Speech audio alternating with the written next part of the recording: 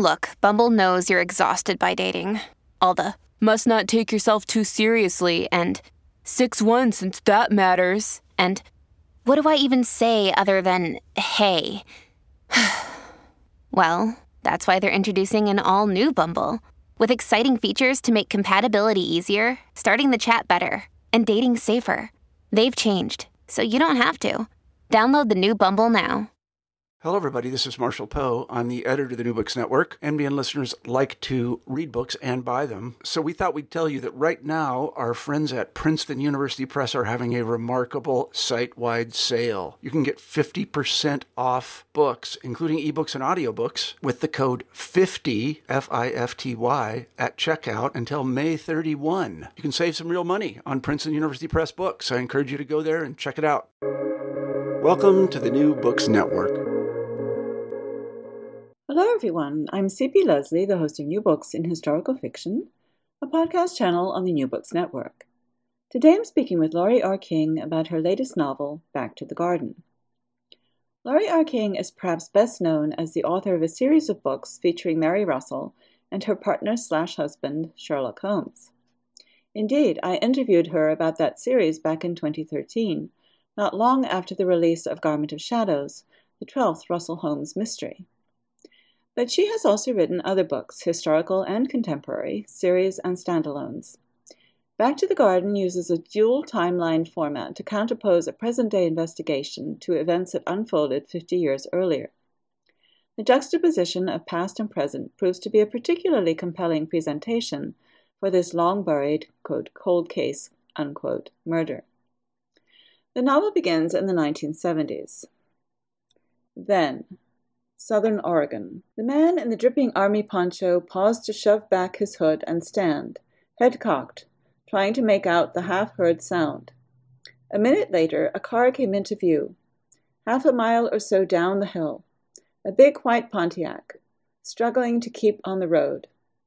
The man leaned on his shovel, judging the contest between the treacherous surface. The way up to the commune was unpaved, rutted, steep, and slick with the endless rain, and the determined car, which obviously had good tires. The car slithered and flirted with disaster, but managed to avoid going off the edge or getting bogged down in the section where the culvert had washed out last month. When it came to the end of the clear section and vanished behind the trees, the man bent over to shake the rain from his long hair and beard, like a dog coming out of a river, then slopped the last shovelfuls of mud from the blocked ditch before walking down to see what the invader wanted. And now, please join me in welcoming Laurie R. King. Hi, Laurie. I look forward to talking with you again. Hi, Carolyn. People who would like to hear more about Russell and Holmes can do that by listening to our earlier conversation, which they can find by searching for your name at newbooksnetwork.com. As I mentioned in my introduction, a standalone contemporary is certainly not a departure for you. But what inspired this particular story? Oh, I think a lot of us changed plans when the world closed in on us, didn't we? All that travel that I had on my books of, I need to research the next Russell and Holmes in France and south of France and Paris, and no, not so much. So I started looking at some other ideas that I'd kind of been playing with, including I always wanted to write a book set in my youth of the 60s or 70s, because it's really an interesting time, and it's more or less historical now. I mean, they sort of, I'm amused when reviewers and such categorize Back to the Garden as being historical, because hey, I was there. That can't be that historical, right? So, but I wanted to write one of those interesting two timeline books of a cold case. And that's where it came from, is a modern day investigator with the San Francisco Police Department named Raquel Lang, and her investigation of bones that turn up that came from the 1970s. I have to phrase this question carefully to avoid giving away too much. Who are the man in the army poncho and his visitor? They certainly don't seem to move in the same world. Yeah, the it's always a puzzle with a writer whether or not to put in a prologue. I mean, it's usually a distraction. On the other hand, it's occasionally really necessary. And I decided that a prologue here was one of those necessary bits because without it, you aren't told where the focus is on the stories that you're coming across, because there's 2 or 3 chapters that are brief, that are the main characters, that are, they're related, but you don't find out how. But I wanted to have something that shows this is what we're headed towards. And so that's what the prologue, it's the function the prologue serves here, so that both of the characters that you see in there are the then timeline, which is the 1970s. The man in the army poncho is a Vietnam vet named Rob Gardner. And the man who appears in his very, very muddy front driveway is a poor young lawyer from California named Jerry, who is sent up to tell him that his grandfather has died. So the two of them are indeed from different worlds. That prologue ends with a great line. Has the old bastard finally died? We turn the page and immediately flip forward into the present with another great line. The day had been going so well until the bones turned up. We'll get back to the old bastard in a moment, but give us a context for the bones. Who is Jen and where is she when the bones are found? The bones are found, and we have to tread carefully here without spoilers. The bones are found when an estate that is open to the public, a garden and manor house that is open to the public in Northern California, is doing some renovation work on an oversized statue that was put up during the 70s, during the then timeline. And when it is shifted in order to repair the foundations, there are bones. So that's where they come from.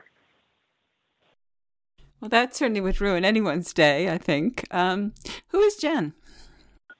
Jen is the manager of this estate, the Gardner Estate on the San Francisco Peninsula. She's a woman who lived in the neighborhood when she was growing up. She knew the area when she was a kid, and she's been hired to put the estate in some kind of order, and which is particularly tough during and after the COVID times because things are shut. And so this is when the world is starting to open up again. I don't know that it gives a specific year for that now timeline, but it's roughly now. So that's who Jen is. So we have a beautiful arboretum nearby where my husband and I like to go walk on the weekends. And so that's sort of my mental image of the Gardner Estate. But how would you describe the estate itself? It is, for those who know the San Francisco Peninsula, the Gardner Estate is roughly very, very loosely based on Filoli. Filoli is a manor house that was built in the 20s and 30s. It has a formal garden. It has land around it. And it's kind of located roughly where the fictional Gardner Estate is, but it's not the house, the gardens, the land are different. This is a fictionalization, but it's kind of that thing. It's a big house that was built by people, the Gardner family, who wanted a place to entertain the important folks of both California and the United States in their bid to become important forces in the political and artistic world of the 30s and 40s and 50s. So that's what the estate is now in the book. Now it is open to the public, and you can see the gardens and so forth.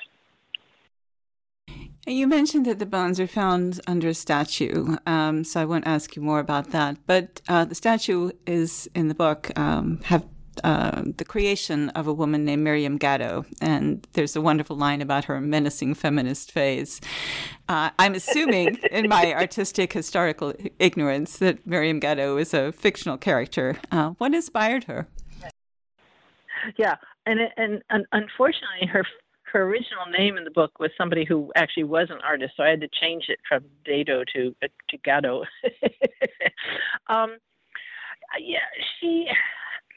I wanted somebody who was the kind of in-your-face feminist that you would find in that period. I mean, Judy Chicago's work, and I don't know if you know the Guerrilla Girls, Guerrilla G-E-U-R. They were sort of feminist collective artists who did a lot of politically tinged work in this time period. But there were so many male bad boys of the time that I wanted this one to be the female equivalent bad boy. So that's who Miriam Gatto is. And what is her menacing feminist phase? I mean, how does she express it in art? Well, I think we've all seen art by people that is definitely intended to offend. I mean, there's nothing like a cow cut in half and suspended in formaldehyde to make you sort of rear back from the display, is there? And there's a lot of stuff that especially men would be really, really menaced by, and that's what Miriam Gatto is known for in this book. Is things that are in your face female with no apologies. Yes, I have to tell you that the tripartite statue that is at the center of the story, and I don't know if you want to go into that or if that's something you'd like readers to find out, it certainly stopped me in my tracks. I was like, oh my God, I'd have nightmares about this thing. Yeah, it's there's three-faced gods from India. There are some three-faced goddesses, but they're not as well known as the three-faced god. And each one of those faces has to do with a divine attribute of creation and life and destruction. And so Miriam Gatto, in this sculpture of hers, has these three faces. But because of circumstances, it has had the menacing, the threatening, the death side of the statue facing out for all these years, and nobody quite realizes what the back two faces look like because they're growing up right next to a very tall hedge. So that's part of the revelation of the thing. When they move the face, not only did the bones come to light, but the other two faces come to light. So I think we should probably leave that there because it does become important as we go forward. So after we've encountered Jen and the estate, we next meet an old man who's on the brink of death, shackled to a hospital bed, and Inspector Raquel Lang, whom you mentioned, who is staring at a wall hung with 4 8.5 by 11-inch photographs. This is still in chapter 2, so we're not giving away spoilers yet. So do please tell us a bit about the photographs and what they mean to Raquel, and I'll leave it to you to decide how much you want listeners to hear about the old man.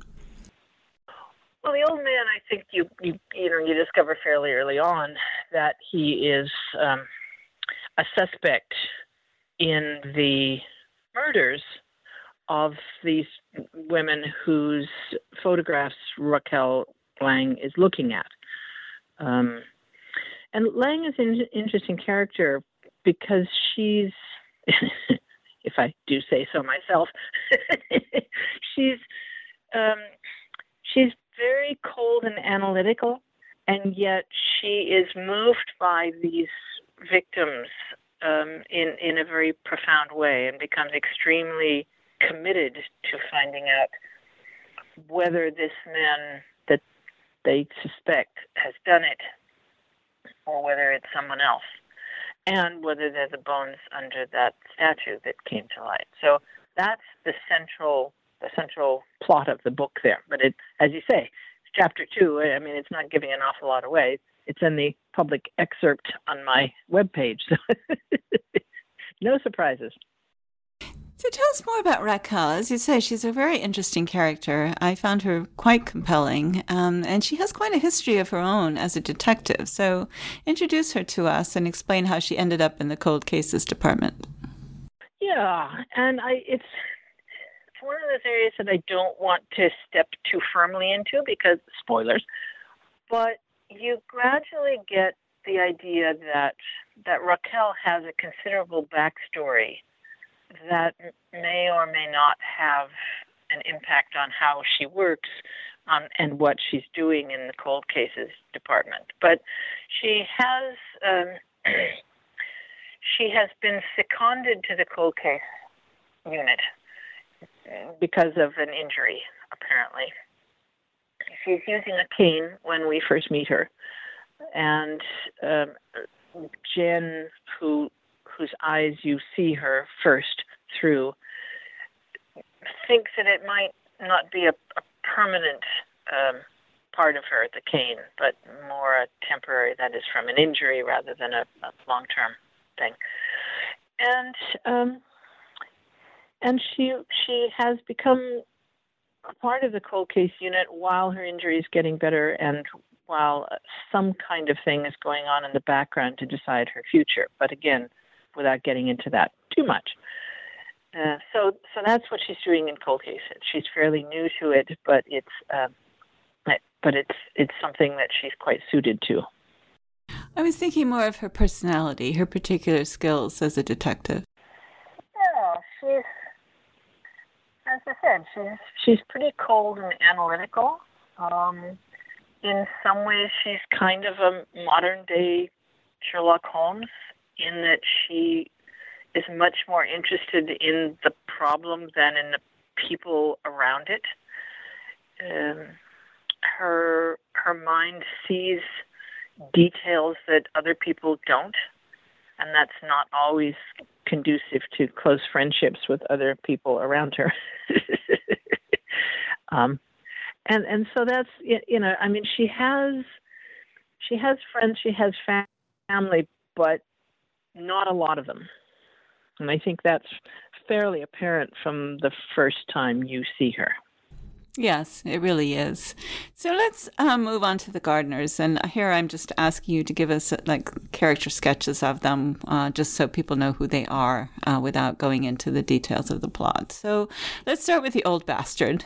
Who was he and what did he do to acquire this epithet? Well, he was something of a bastard. There are 4 generations of Thaddeus Gardners, the first, the second, the third, and the fourth. The first was the one who kind of started the family, who definitely started the family fortune and somewhat started the family estate. But the second one, Thaddeus Gardner II, was finished the estate, married a woman who had a lot of ambition. His mother had a lot of ambition, and the two of them set up so that his son would become a political force. And the problem was that his son was not interested in being a political force. So the Thaddeus Gardner II, it's all clearer in the book, I think.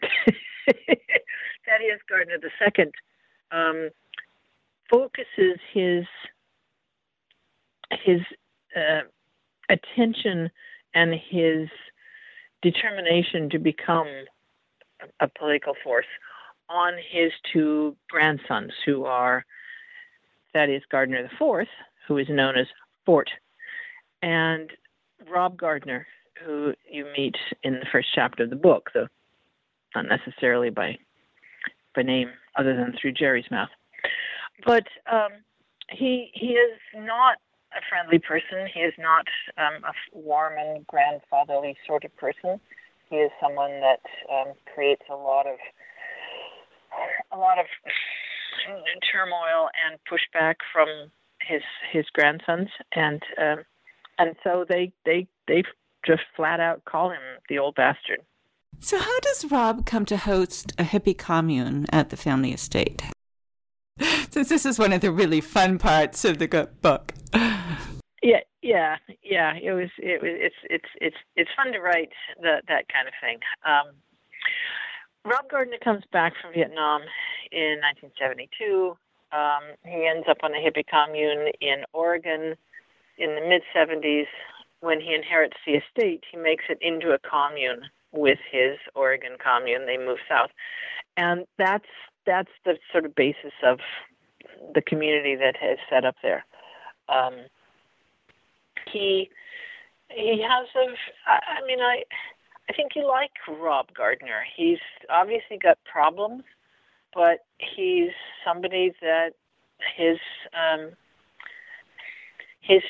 fellows on the commune generally like him, although they don't necessarily approve of him because he comes from money.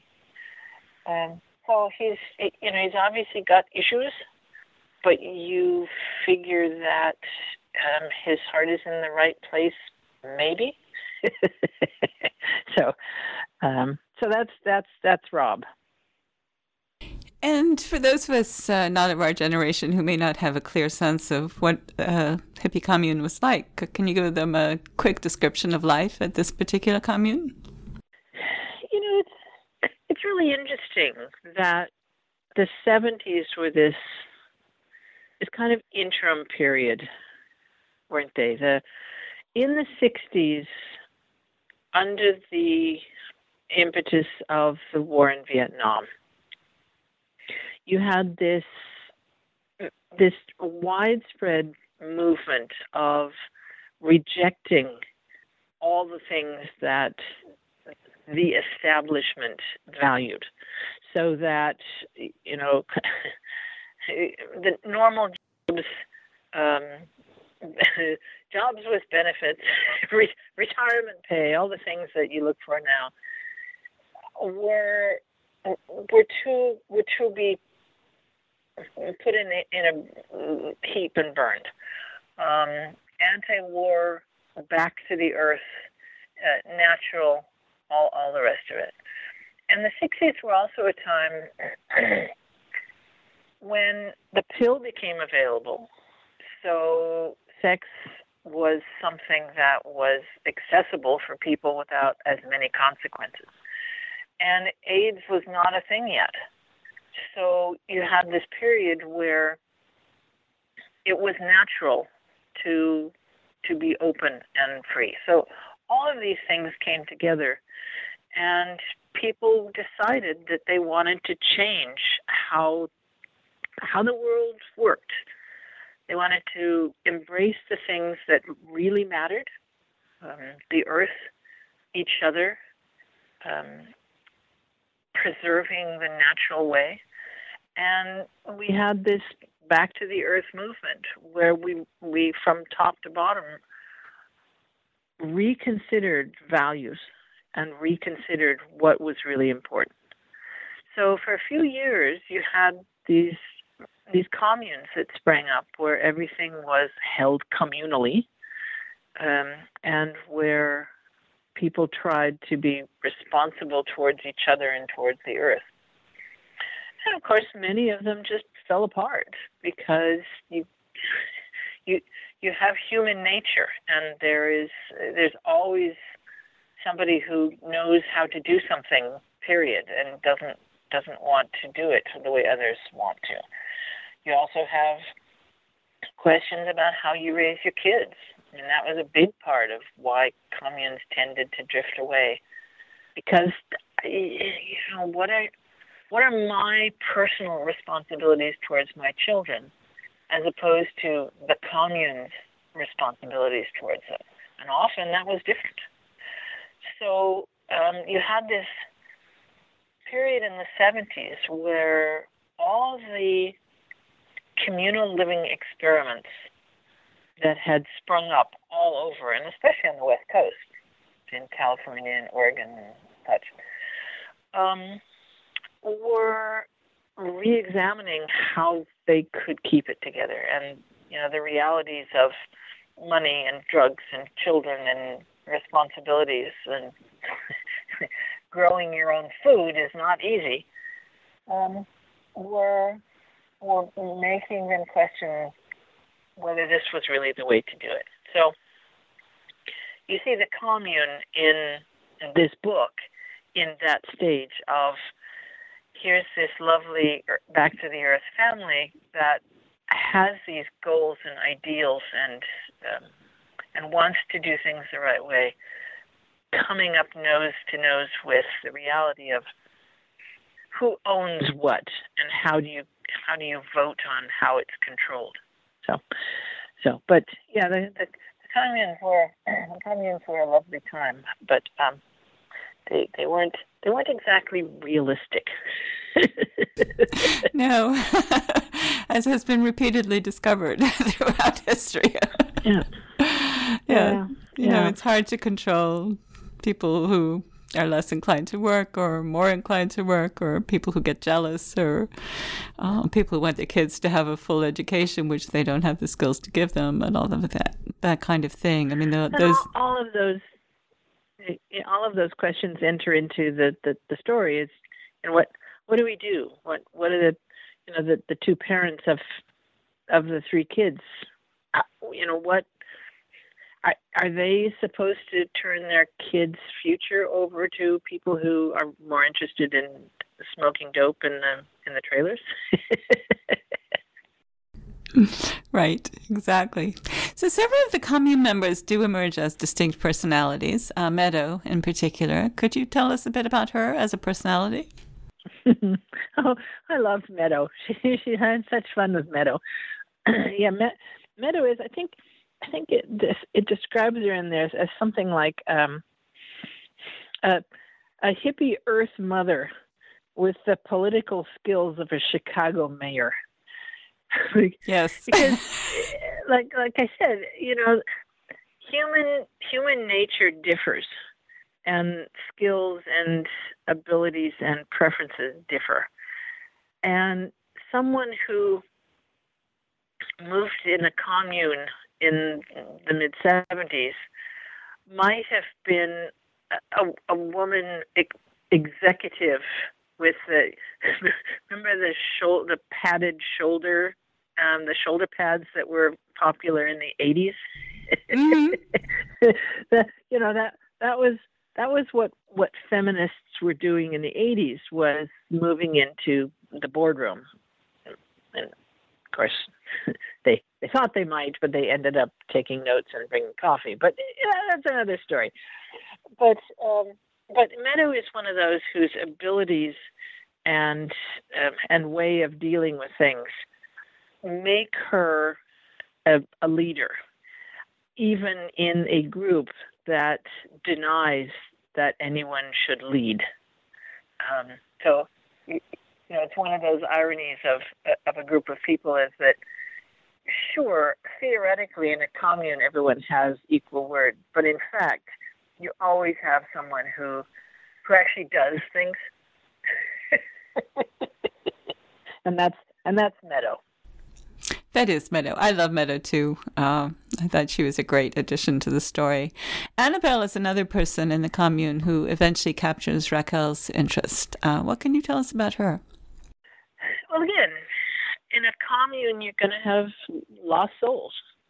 And Annabelle is one of those. She shows up because she's pregnant. She's been thrown out by her conservative family, and she becomes a part of the commune. But she's the sort of person that everyone feels that they should protect, because she doesn't have much sense and much sense of self-preservation. But she's obviously a sweetie, and everyone sort of shelters her and takes care of her small son and the rest of it. So she is the voice of the other part of the commune. That Meadow is one of those people who gets stuff done, and Annabelle is one of those people who wanders around and is given a job to do and happily does it. Well, you can't be a captain if you don't have people to do your bidding. So Right. she needs Meadow, and Meadow needs her. And then you have people, like you have this kind of pothead who wanders around, and he's actually still around in the now part of it. Who's, Raquel has to agree that he's obviously someone who sort of took too many heavy-duty substances back in the day, and they just kind of wanders around and doesn't get much done, but is functioning, sort of. So I don't want to push you into areas where you're not comfortable giving away information. So I'll ask you, are there other characters or incidents that you would especially like listeners to hear about? Well, one of the things, other than these ones that we've been talking about, one of the things I really liked about this book, and one of the reasons I set it in the 70s rather than the 60s, was that I could do the now sections of it in modern day and have a bunch of people with gray hair who were nonetheless really interesting, vibrant, active people. I don't know about you, but my hair is pretty gray. But the people that I know who are in their 70s and 80s are all extremely on their feet and active. I mean, we have aches and pains, but we're very far from finished with life. And I wanted to bring some of those in. So you have some of them who are there as witnesses, some of them who are there as suspects. And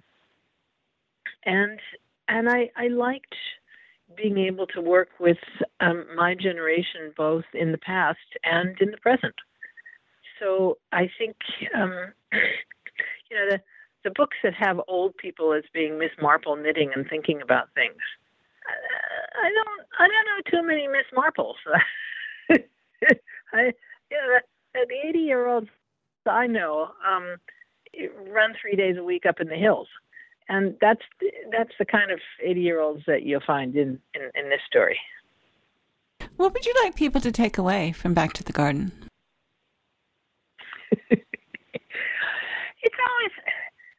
It's always a question, isn't it? Of what do you take away from any story? And I think that the author is probably the last person to know what impact a story is going to have on people.